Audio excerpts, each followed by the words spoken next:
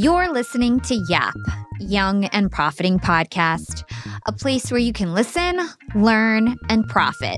Welcome to the show.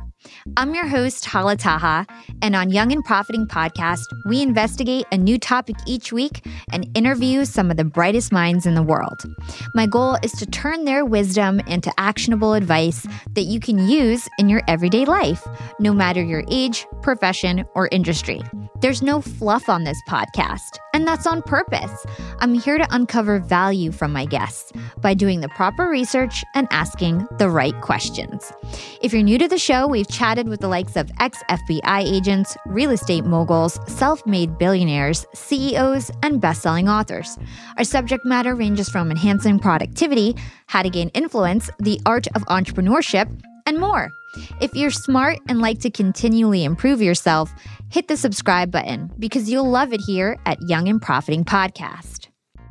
Hey, Young and Profiters. I have loved texting with all of you guys. It's been so much fun answering all your questions and getting your feedback on Yap. If you're not in our text community powered by Slick Text, all you got to do is text YAP, Y-A-P, to 28046, or go ahead and tap that link in the show notes. You don't want to miss out. Text YAP to 28046. This week on Yap, we're revisiting an incredible episode with a world-renowned business educator and coach, Dr. Marshall Goldsmith. Marshall has over 4 decades of experience and is the #1 leadership coach and highest paid executive coach in the world, helping top CEOs overcome limiting beliefs and behaviors. Marshall's work has been featured in The New Yorker, Forbes, and Business Times. He's also the author of the New York Times and Wall Street Journal #1 bestselling books, Triggers and What Got You Here Won't Get You There. Marshall's newest book, The Earned Life, Lose Regret, Choose Fulfillment, was just released yesterday on May 3rd of this year. And yes, Yap Bam, that means that Marshall is going to be coming back on the show to chat about his new book and how we can lead more fulfilling lives with zero regrets. I can't wait for you guys to hear that conversation. It was amazing. And so I thought we'd share Marshall's Yap Classic that I recorded in October of 2019. That's episode number 42 to get us all hyped up to have Marshall back on the podcast. And so I've distilled this interview, his original interview on Yap, to the most relevant, actionable advice so that you can listen, learn, and profit faster. In this episode, Marshall and I go deep on how to avoid and manage triggers and enact meaningful and lasting change. We also break down the importance of feedback loops and Marshall's groundbreaking 360 assessment technique. Marshall also shines a spotlight on the 20 habits that hold people back and shares the secrets to breaking them. If you're looking for a playbook to become the leader and person you want to be, you've come to the right place. All right, so here's my conversation with the legendary Dr. Marshall Goldsmith, and I'll catch you next week for round 2. I know that you studied directly under the father of modern management. His name is Peter Drucker. What was he like, and what were some of the key lessons that he taught you? Well, I feel very blessed. I mean, I got ranked #1 leadership thinker in the world twice. My intellect compared to his is that of a 10-year-old child. This guy was so smart. He taught me many things, and I'm going to share just a couple with you. One is, he said, we spend a lot of time helping leaders learn what to do. We don't spend enough time helping leaders learn what to stop. He said, half the leaders I meet, they do not need to learn what to do. They need to learn what to stop. Well, that one comment led to my book, What Got You Here Won't Get You There. Now, the second thing he taught me, which is really good for younger people who are listening to your podcast right now, is this.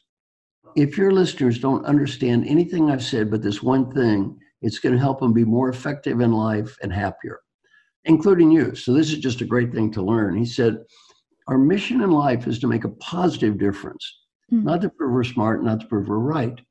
Well, we get so wrapped up trying to prove how smart we are and right we are, we forget we're not here on earth to do that. We're here to make a positive difference. If we don't make a positive difference, it doesn't really matter how smart we are or how right we are. Then he said, number 2, every decision in the world is made by the person who has the power to make the decision. Not the smartest person, the best person, a fair person, or a logical person. Decisions are made based on one and only one variable, power. Whoever has the power to make the decision is going to make the decision. Then he said, if I need to influence you and you have the power to make the decision, there's one word to describe you. That's called customer. One word to describe me is called salesperson. You sell what you can sell. You change what you can change. If you can sell it, you sell it. If you can't sell it, you can't change it. take a deep breath, and let it go. It's just such good advice. And before you deal with any topic, ask yourself one question. Am I willing at this time to make the investment required to make a positive difference on this topic? Am I willing at this time to make the investment required to make a positive difference on this topic? If the answer is yes, go for it. If the answer is no, let it go. That's really good advice. Something else that fascinated me about yourself and something that I feel is really different is that you describe yourself as a philosophical Buddhist. So what steered you towards Buddhism and what has being a Buddhist taught you? Well, you're a little young for this, but back in the olden days, I was what was called a hippie. I spent, for example, 1969, 3 months out on the road hitchhiking. That was like living in another era. And back in that day, people often studied different kinds of religions and philosophies. So I studied Buddhism. So I've been in Buddhism for, almost 50 years. And I'm not a religious Buddhist. I'm a philosophical Buddhist. Buddha was brought up very rich. His father was a king. He was protected from life. And then he was living in a kind of bubble. One day he was able to sneak out of the bubble and he looked around and he learned something. He said, people get old. Then he was able to sneak out a second time. He learned people get sick. Third time, he learned people die. He said, you get old, you get sick, and you die. Shit happens. Not so good. Then he realized I can't be happy with more. All this money and stuff, it doesn't make any difference. Then he went out in the woods and starved himself, and he tried to be happy with less. And he learned you can't be happy with less either.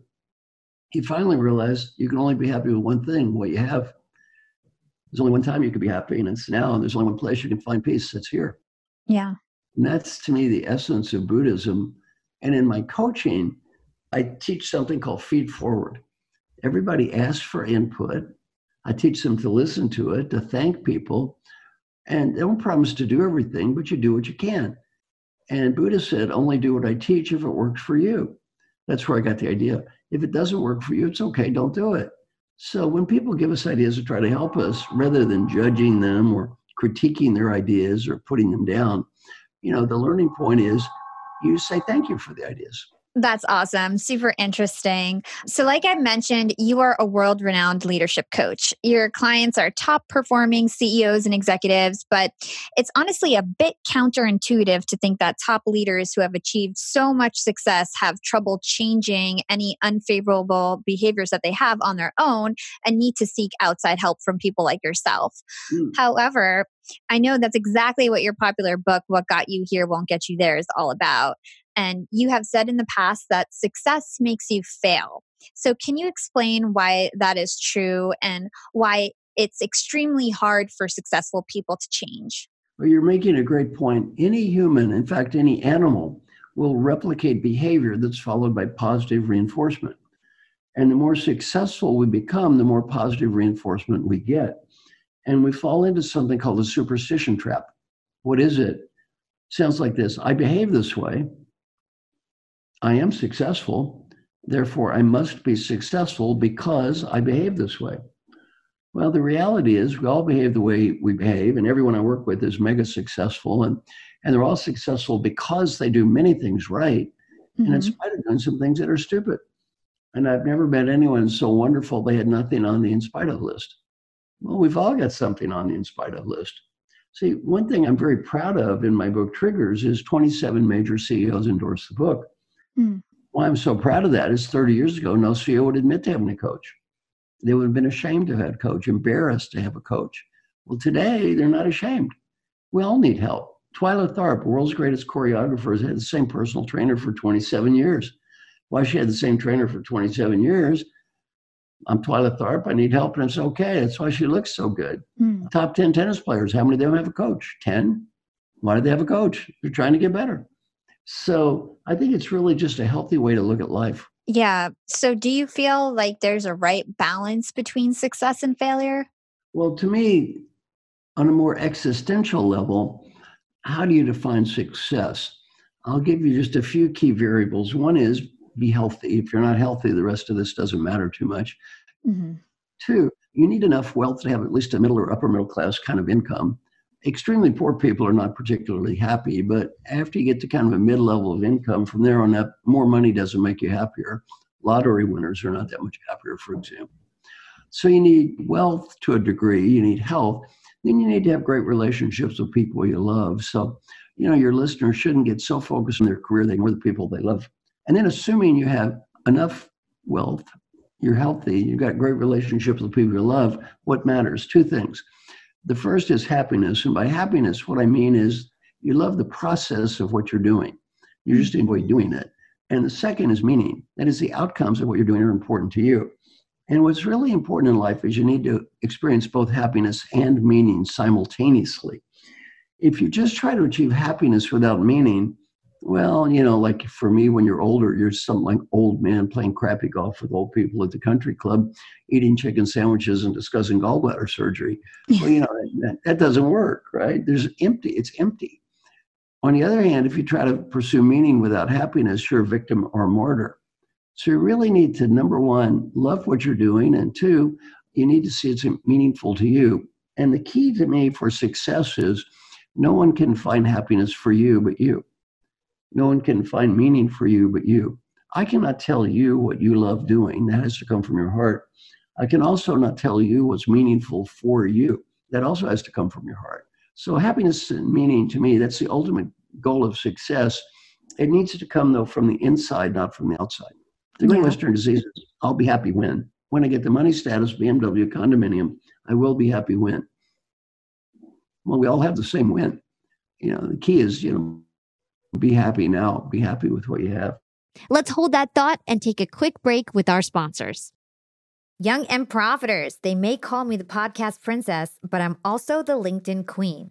I've been a LinkedIn influencer for 6 years now, and I teach one of the most popular courses about LinkedIn. And I love to teach sales on LinkedIn because when it comes to B2B sales, LinkedIn has got that on lock.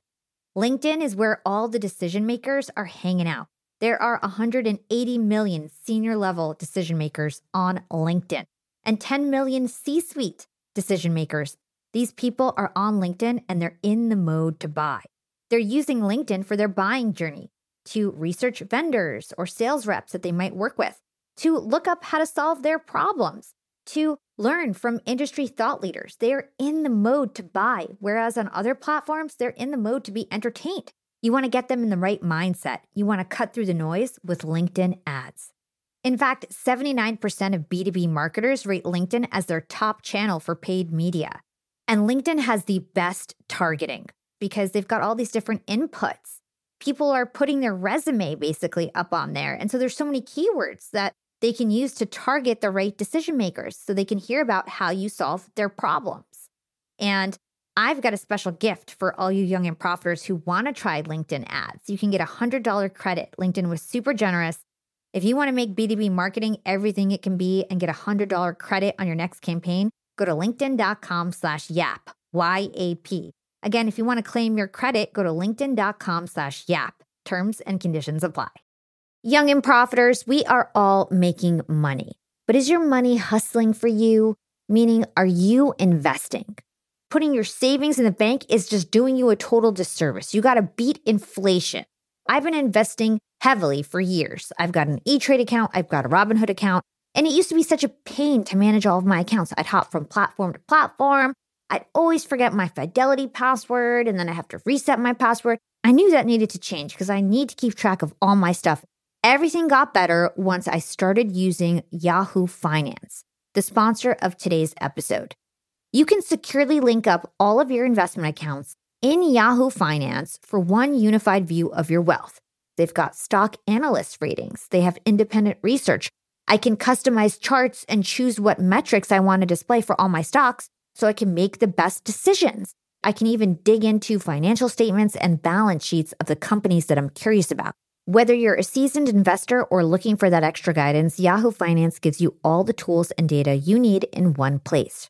For comprehensive financial news and analysis, visit the brand behind every great investor, yahoofinance.com, the #1 financial destination, yahoofinance.com. That's yahoofinance.com. That's so touching and it's so true. You've definitely got to know from internally what really matters to you and make sure you fulfill those things. So, really great advice. So, let's talk about your two most popular books, What Got You Here Won't Get You There and Triggers. They've been recognized by Amazon.com as two of the top 100 leadership and success books ever written.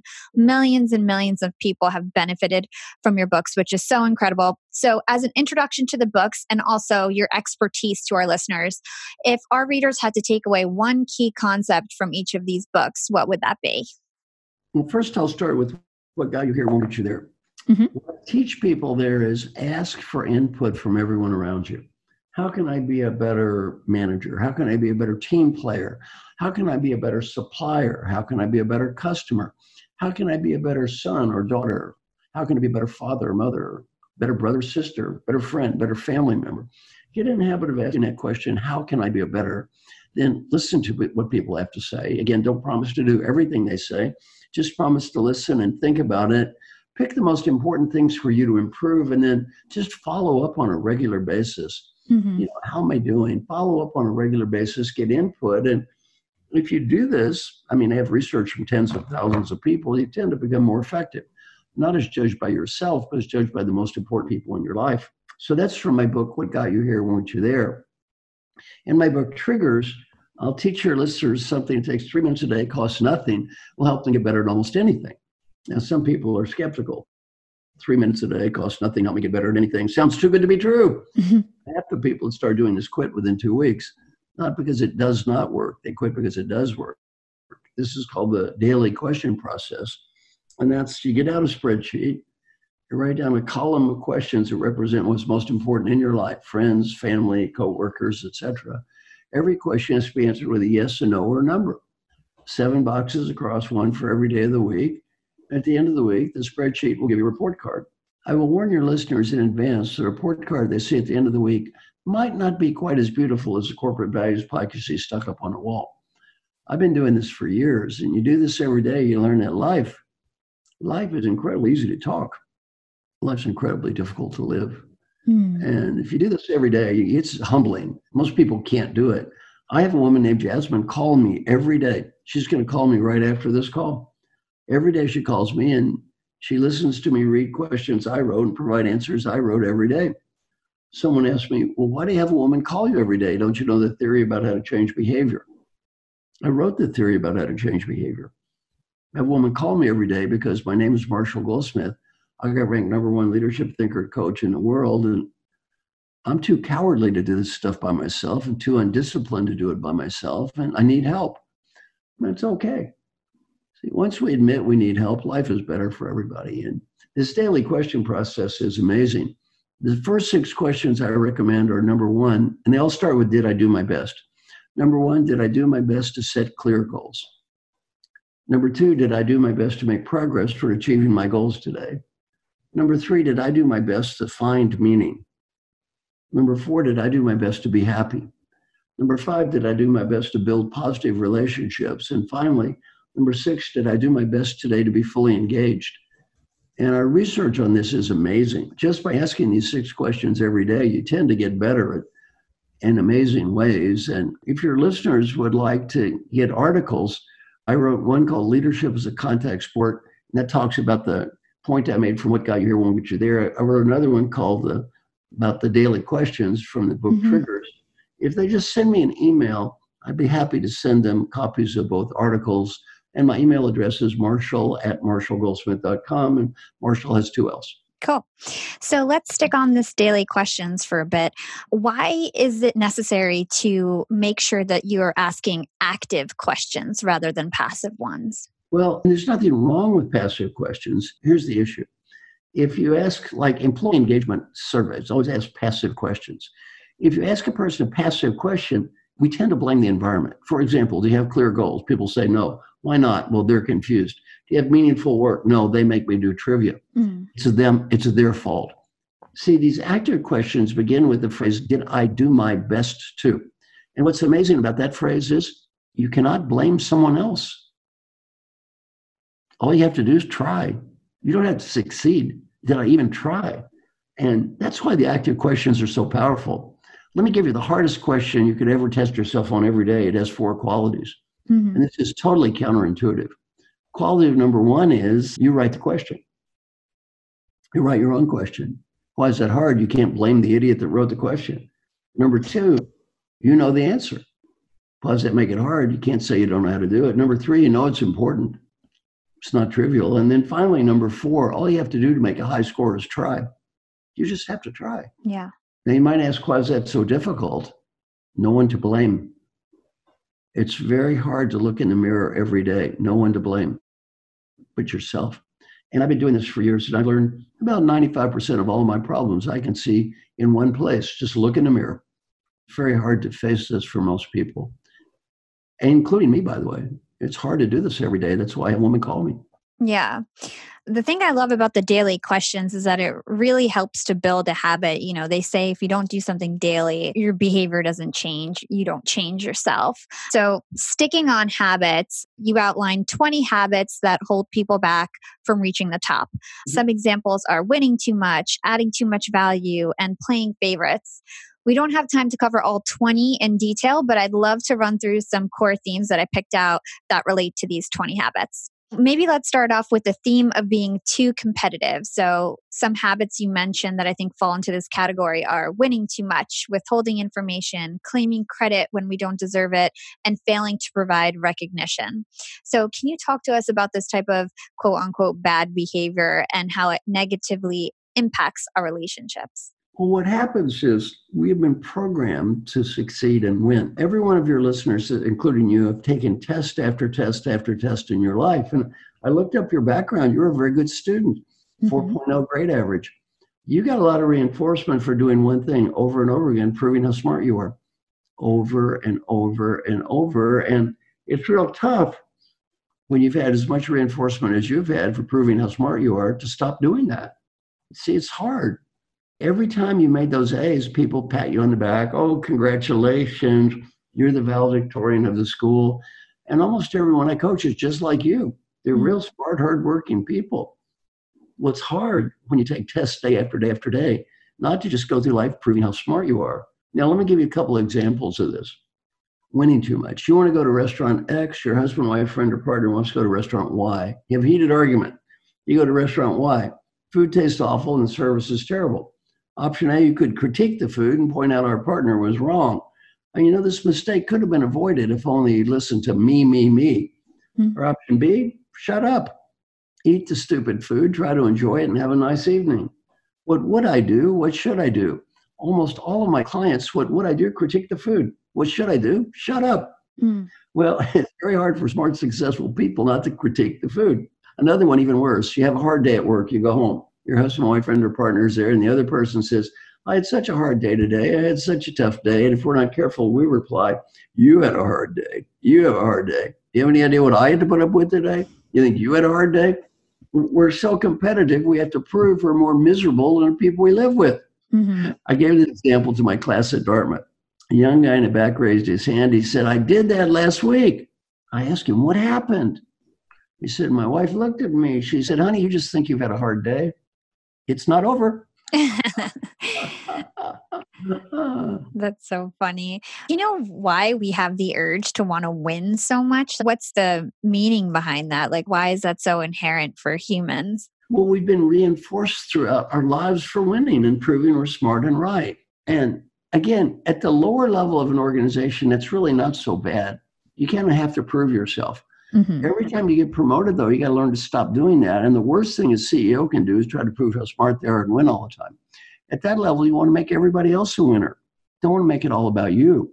So it's a very difficult transition. One of my customers said, for the great individual achiever, it's all about me. For the great leader, it's all about them. You see, it's hard to make this transition from being an achiever, which is mostly about me, to being a leader, which is mostly about them. Yeah. So let's talk about the habit of being negative. So always kind of giving negative feedback and also starting our sentences with no or but or however. Can you explain that habit to our listeners? Yes, one of the classic challenges of the smart people I coach is they tend to be a little stubborn. Now, I'm assuming you're not stubborn, but many of the leaders that I coach are stubborn people.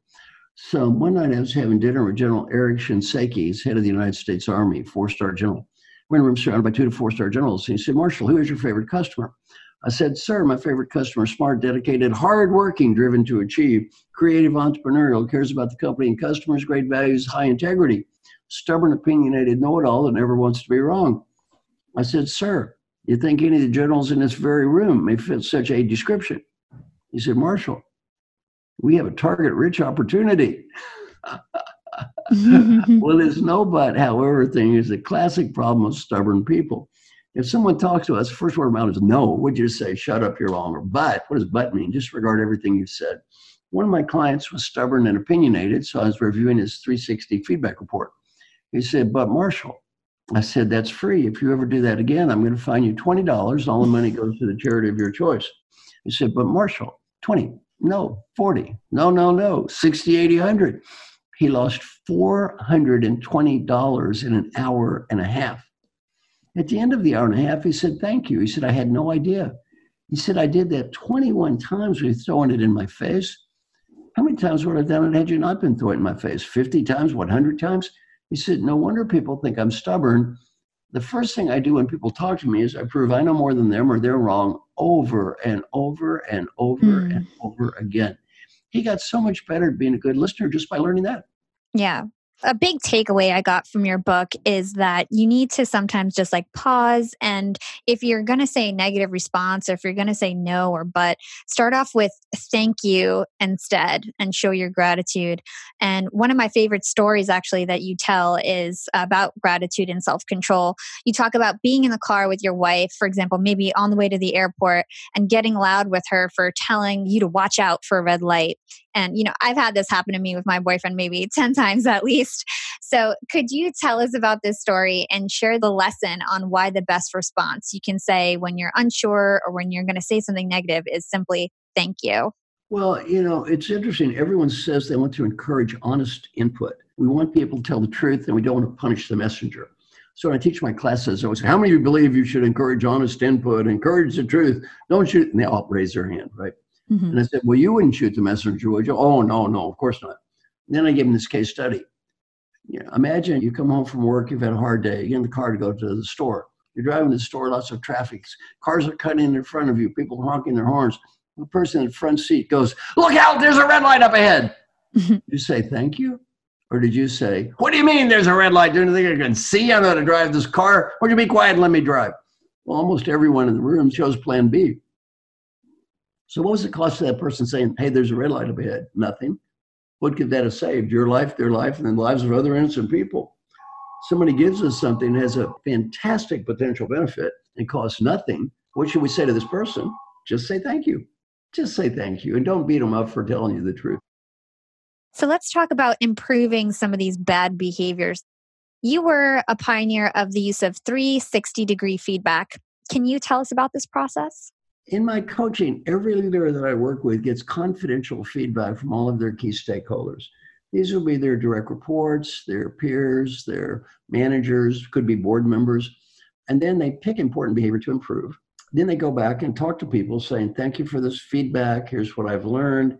Here's what I'm going to do about it. They practice and feed forward. They don't ask for more feedback about the past, ideas for the future. They don't critique the ideas. They shut up. They thank people. Don't promise to do everything. And then they follow up on a regular basis. And the follow-up is, 2 months ago, I said I wanted to be a better listener. Mm-hmm. Based on the last 2 months, ideas for the next 2. They follow up, and then we measure improvement. And again, the people that do this stuff tend to get better. People that don't. We'll be right back after a quick break from our sponsors. Young and Profiters. Yap Media is growing so fast. I have 10 open roles just this month. In the past, it would take me so long to find hires. I have to go on all these different job sites. I have to create my own skills assessments. That's why I let Indeed do a lot of this heavy lifting for me. Indeed is the powerful hiring platform where I can attract, interview, and hire all in one place. Indeed has things like skills assessments, where when we have specific roles, we can find an assessment that matches that role and we can make sure they have the skills that we need. Then I can focus on culture fit. I can make sure they're scrappy enough and are obsessed with excellence and do all the things that we need to do for them to fit in at Yap.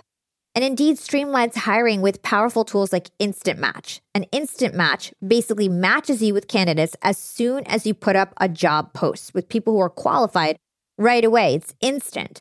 And the best part is it gets better as you use it. So now when I use Indeed, especially when I'm hiring for similar roles, I get people right away where they know that I'm going to like the candidates because they can see what my preferences were in the past. It gets better as you use it.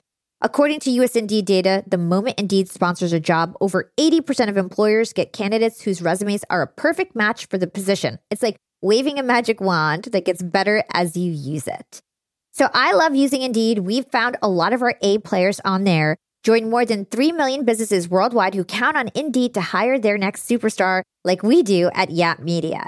Start hiring now with a $75 sponsored job credit to upgrade your job post at Indeed.com/profiting. Offer is good for a limited time. Claim your $75 sponsored job credit at Indeed.com/profiting. Again, that's Indeed.com/profiting. And support the show by saying you heard about it on Young and Profiting Podcast. Again, it's Indeed.com/profiting to get your $75 credit. Terms and conditions apply. Need to hire? You need Indeed. Hey, Yap fam. Starting my LinkedIn Secrets Masterclass was one of the best things I've ever done for my business. I didn't have to waste time figuring out all the nuts and bolts of setting up a website that had everything I needed, like a way to buy my course, subscription offerings, chat functionality, and so on, because it was super easy with Shopify.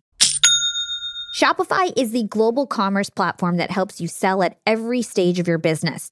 Whether you're selling your first product, finally taking your side hustle full-time, or making $500,000 from your masterclass like me. And it doesn't matter if you're selling digital products or vegan cosmetics. Shopify helps you sell everywhere, from their all-in-one e-commerce platform to their in-person POS system. Shopify's got you covered as you scale. Stop those online window shoppers in their tracks and turn them into loyal customers with the internet's best converting checkout. I'm talking 36% better on average compared to other options out there. Shopify powers 10% of all e-commerce in the US, from huge shoe brands like Allbirds to vegan cosmetic brands like Thrive Cosmetics.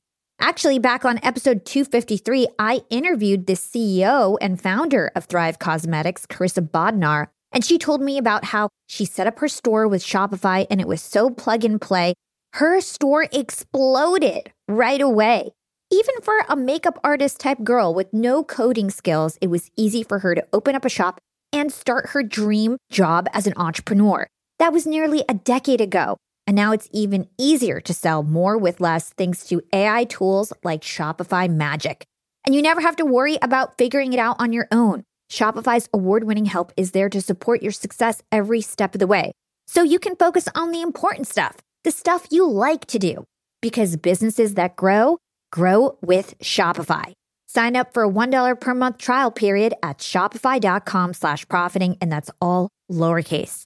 If you want to start that side hustle you've always dreamed of, if you want to start that business you can't stop thinking about, if you have a great idea, what are you waiting for? Start your store on Shopify. Go to shopify.com/profiting now to grow your business no matter what stage you're in. Again, that's shopify.com/profiting. Shopify.com/profiting for a $1 per month trial period.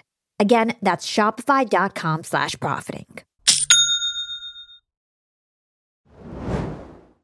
So I'm not sure which book this was in exactly, but you say that people change their ways when they feel like something they truly value is being threatened. Can you talk about this and maybe also talk about some of the big excuses people have for change? Well, change is hard. And if we're going to change anything, we really have to have kind of a what's in it for me in terms of values. And that's why feedback is important. Most people do value their families. And they get feedback from their families that they're not doing a good job. They want to get better. Most people value their coworkers.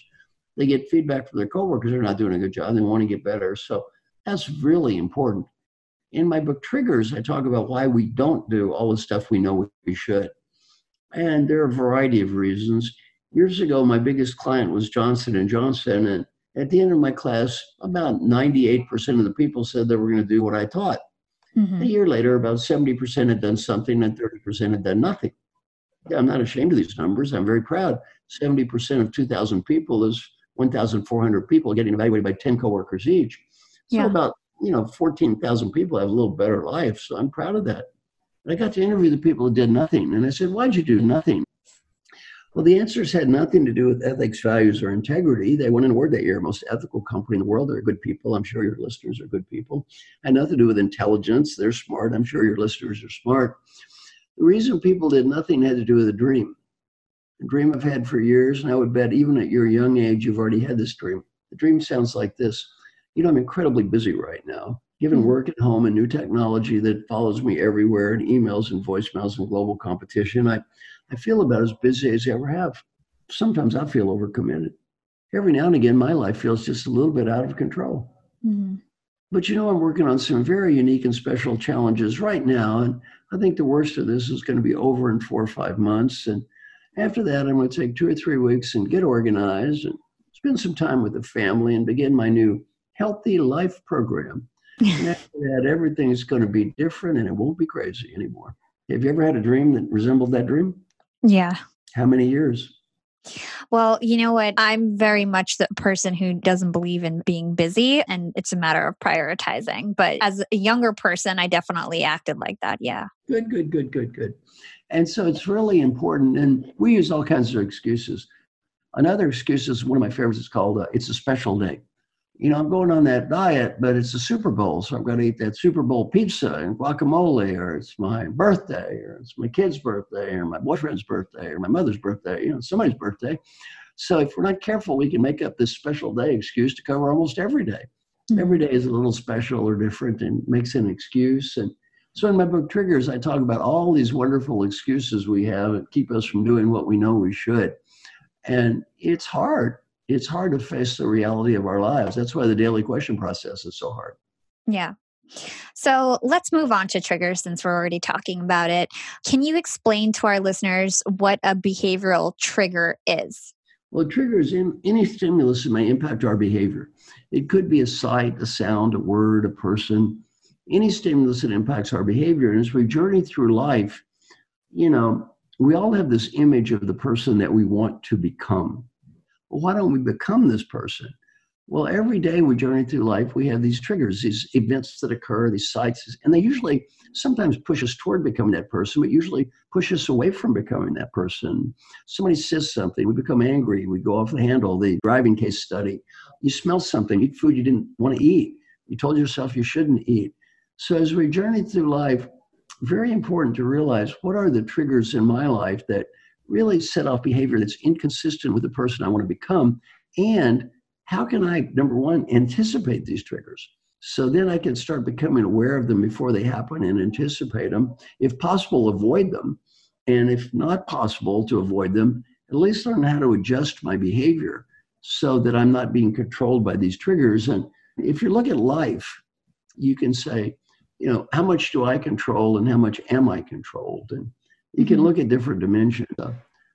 If you've ever been to a motivational speech, they're always the same. You can do it. It's all up to you. You can do it. Or the book, The Secret. If I envision it, it will happen. Well, it's partly true and partly not so true. The other view is we're like a pinball machine, pinball bouncing through life. And B.F. Skinner, the Harvard psychologist, basically said that we're just controlled by triggers in our environment. We have no control. Mm-hmm. Well, in my book, Triggers, I think they're both a little bit true. We have some control. And part of my life is a function of what I can control, and part of it is I am being controlled. And the whole idea of the book is really to just balance the equation a little bit more in terms of I'm in charge of my own life, and a little bit less of I'm just being manipulated by my environment. Yeah.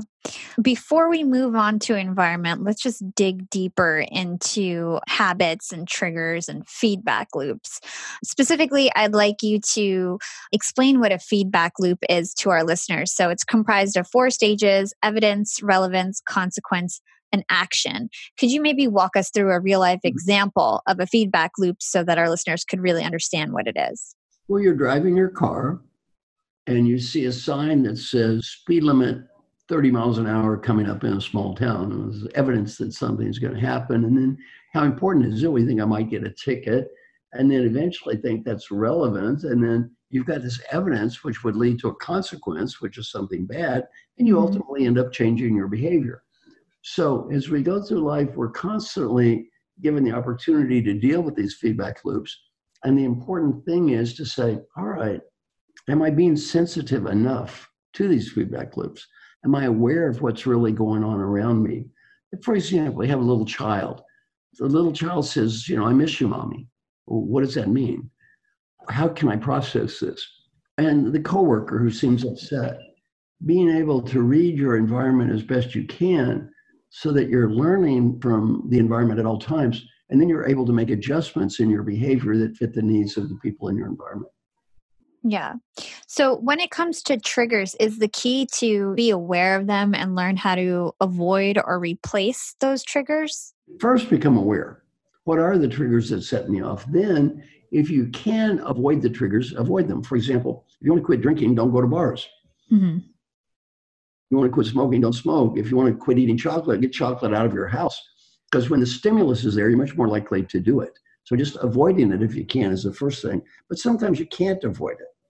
So if you can't avoid it, then you're going to need to learn to adjust to your behavior so it kind of fits that. Look, I love chocolate. I can't get it all the house because my wife likes to eat it too, and she wants it to be here. But I need to realize when I see this chocolate, I'm going to be tempted to eat it. So how can I adjust my behavior so that I don't? Yeah. And like you mentioned, like a big trigger is your environment. So in your book, you say, if we do not create and control our environment creates and controls us. You call the environment things like the devil and that we should treat it like our enemy. Why such the hard feelings? Could you dig into that a little deeper? Well, what happens is I'm reading a book now called Deep Work by Cal Peterson, I think. And it's a great book. It talks about social media and how we can become completely addicted to social media in a way that's not healthy.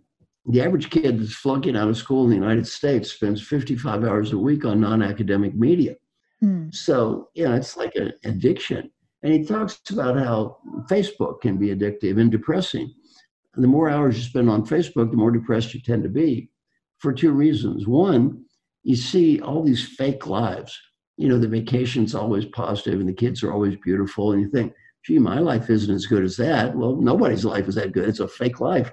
Or you're posting these fake lives and you realize that's not really me anyway. It's depressing either way. So I think, very important to realize that we are bombarded by stimulus. And this hasn't become less real in the new world. It's become a lot more real. And we need to really back away and say, am I being controlled by this or am I controlling this? And if we're not careful, we end up being controlled by this. So when I was a professor at Dartmouth, a young man used to drive me a limo driver back and forth. And he flunked out of school. He spent 25,000 hours of his life playing a video game, World of Warcraft. 25,000 hours. That's an addiction. You get 2 PhDs in 25,000 hours. You played a video game. Well, that's an addiction. So you really need to be sensitive to how much am I controlling this and how much is this controlling me? Yeah. Can you talk about some of the ways that we can change our habits? We talked about the daily questions, but are there any other commitment devices that we can employ? Get help. In the same way that, I have help. I have someone call me every day. Why? I need help. If you haven't fixed it by yourself in the last 10 years, you're probably not going to fix it by yourself next week. Just admit you need help, and it's okay to need help. Like I said, my book Triggers, look at the names of the people who endorse that book. I'm CEO of the United States. I need help. I won the Presidential Medal of Freedom. I need help. I'm head of the world's largest pharmaceutical company. I need help. I'm president of the World Bank. I need help. Well, they're not too good to get help. So don't be above getting help because we almost all need help. And again, if you could do it by yourself, you would have done it by now. Yeah. So you have these concepts of magic moves. 2 of them we covered, the power of asking active questions, asking for help, which you just covered, but we didn't cover 2 of them, apology and optimism. Could you tell us more about these magic moves? Well, let's start with apology. Very important. All of my clients do this. They all get confidential feedback, and none of them feedback is perfect. So all have things to improve. So the first thing I tell them is they apologize. Say, for example, I've gotten feedback indicates I need to be a better listener. If I've not listened to you or the other people, I'm sorry. Please accept my apology. There's no excuse. Well, if you want everybody else to take responsibility as a leader, let them watch you take responsibility. Let them watch you take responsibility. And That's, a very important message to send a role model to people. Don't try to be better than everybody else. Just be a fellow human being, and everybody takes responsibility. The other one is optimism, and this has been studied to death. I mean, if you don't believe you're going to do something, you probably won't. If you tell yourself, I can't do this, that's just the way I am, well, you probably are right. You can't do it, and that's just the way you are. You have to tell yourself, why am I saying this is just the way I am? Why am I saying I can't do this? Unless you have an incurable genetic defect, you can probably change. Well, since almost no one I coach has incurable genetic defects, they can all get better. You can't make yourself taller. Optimism won't make yourself taller, but you can become a better listener or better with people. You can be better at giving recognition. These are all positive things you can change, not things you can't change. Yeah. One thing that we didn't get to touch on that I think is actually really important, and you just alluded to it, is listening. What makes listening so powerful? Well, if you want to show concern for other people, you need to be able to listen. What is the message you communicate to people when you're not listening? I don't really care about what you have to say or you. And one thing I teach people on listening, this is somewhat counterintuitive, is this. A lot of people think we don't listen, not by what we say, but how we look. So I always try to teach my clients, pretend you're on video and you're going to be judged by, do you look like you care? Number one, it'll probably help you be a better listener, but people will feel you're a better listener. Now, have you ever had this happen before? Has anyone ever looked at you and said, you're not listening? Yeah. And then have you ever repeated what they said verbatim to prove they were wrong? Well, that doesn't really help the relationship. When somebody says you're not listening, what they're really saying is you don't care. You see, if you look like you cared, no one would ever say you're not listening. What they're really saying is you don't look like you care. And the higher up you go, the more important this becomes. At the CEO level, this is critically important. Let's say I'm in a meeting. I've heard this presentation 20 times before. I know everything that's going to be said. It's been vetted 12 times before I see it. On the other hand, if I look bored and disinterested, the young person making the presentation, this will break their heart. They'll feel terrible. So I teach people, look, you got to look like you care. And that's not being a phony. That's being a professional. You got to communicate to that person what you're saying is important to me. And not just in what you say, but in how you look. And if you don't, they'll just be devastated. So it's a great lesson to learn at all levels of management. When you're young, it's important. And when you're old, it's important. Yeah, totally agree. So to close out the episode, you have an article on Inc.com that's called, Do You Have Mojo or Nojo? And I thought it would be a cute and memorable way to end the show. Could you tell our listeners the difference between mojo and nojo? Mojo is that positive spirit towards life, which starts on the inside and radiates to the outside. And you see that when you go to the store, check into the hotel, at the airport, it's that positive spirit which radiates to the outside. And Nojo is exactly the opposite. It's that negative spirit which radiates to the outside. That spirit that says, I don't want to be here. I don't like this. I'm unhappy. I don't want to talk to you. So I think very important as we journey through life to look at two things. One, generating that positive spirit inside ourselves. And going back to those questions, am I doing my best today to be happy? Am I doing my best to find meaning? Am I doing my best to be engaged? Build relationships, generating that positive spirit inside yourself. And then number two, back to imagine you're on video, communicating that positive spirit to everyone around you. And I think, as you mentioned a couple of times, even more important at home than it is at work.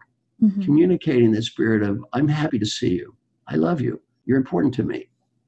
And good to do those good things at work, even better to do them at home. And how about Nojo? Well, Nojo is the opposite. That's, I'm frustrated. I'm angry. I don't want to be here. Go away. I said American Airlines, I have over 11 million frequent flyer miles. I'm on a 3-hour flight. One flight attendant's positive, motivated, upbeat, enthusiastic, and the other is negative, bitter, angry, and cynical. I'm sure you've been on the same flight. Well, what's the difference? It's not American Airlines. It's the flight attendant. It's what's in our heart. It's what's different. And really, don't get lost on the environment. Let me give your listeners my final good advice. Are you ready? I'd like everybody to take a deep breath. Imagine you're 95 years old and you're just getting ready to die. Right before you take that last breath, you're given a beautiful gift. The ability to go back in time and talk to the person that's listening to me right now. The ability to help that person be a better leader and have a happier life. What advice would that wise old person have for the young person that's listening to me right now?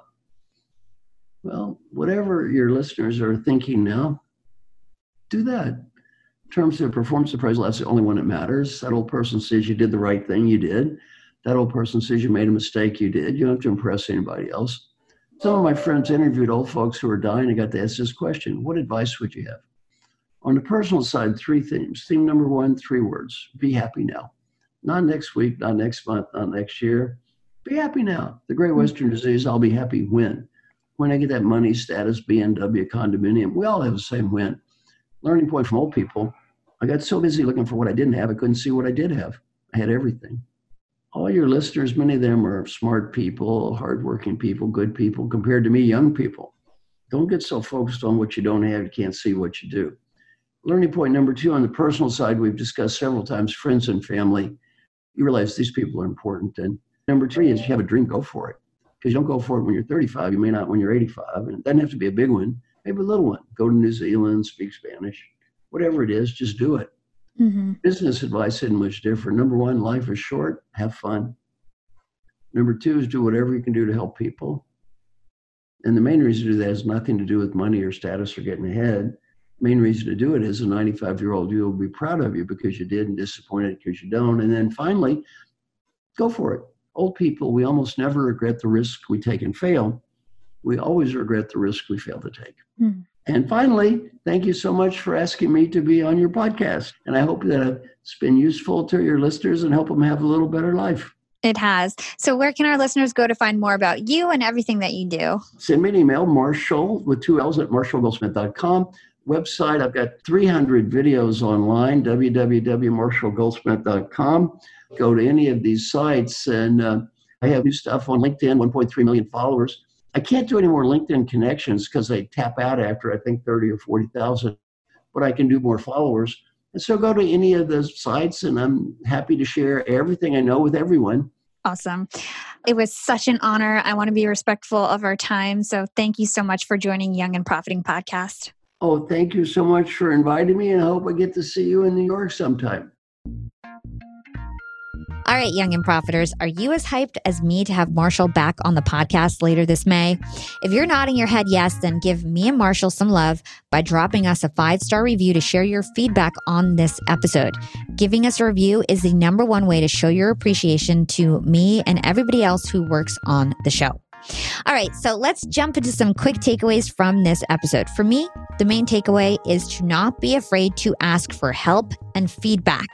We only get better if we work together, and no matter what stage you are at in your career, we all have things that we need to work on. Sometimes these things are things we're actually oblivious to that everybody knows but us. So if you want to become a better leader, employee, even a friend or a partner, you've got to ask for feedback. Whether you try Marshall's 360-degree feedback, his feed forward technique, or a different method, the key is to listen closely, show gratitude, and then follow up. By following up, you can test yourself if you're really making meaningful changes or if you're slipping back into your old habits and patterns. Also, you can hold yourself accountable. You can ask yourself and answer the daily questions that begin with, did I do my best to ... And this is a great way to start habits, gauge how you're growing, and see what you need to work on long term. And lastly, work to break those bad habits that hold you back. Pay attention to your reactions and your actions. Stop and correct yourself if a certain bad habit like negativity or your competitive nature keeps resurfacing. And if you feel inclined, you can even ask others to help remind you, or you can set up a consequence for yourself. I love this idea. I'm sure you guys all had a family friend or even your own family that used a swear jar when somebody cursed and they had to drop a quarter in the jar. You can do things like this. Even small ramifications like this can serve as a reminder and help set up that feedback loop that can break those bad habits once and for all. Okay, so let's keep replacing those habits that hold us back with habits that level us up. And hit me up on Instagram and Twitter at Yap with Hala, or you can find me on LinkedIn by searching Hala Taha. Thanks so much for listening, and thanks to my Yap team for their support and encouragement. This is Hala signing off.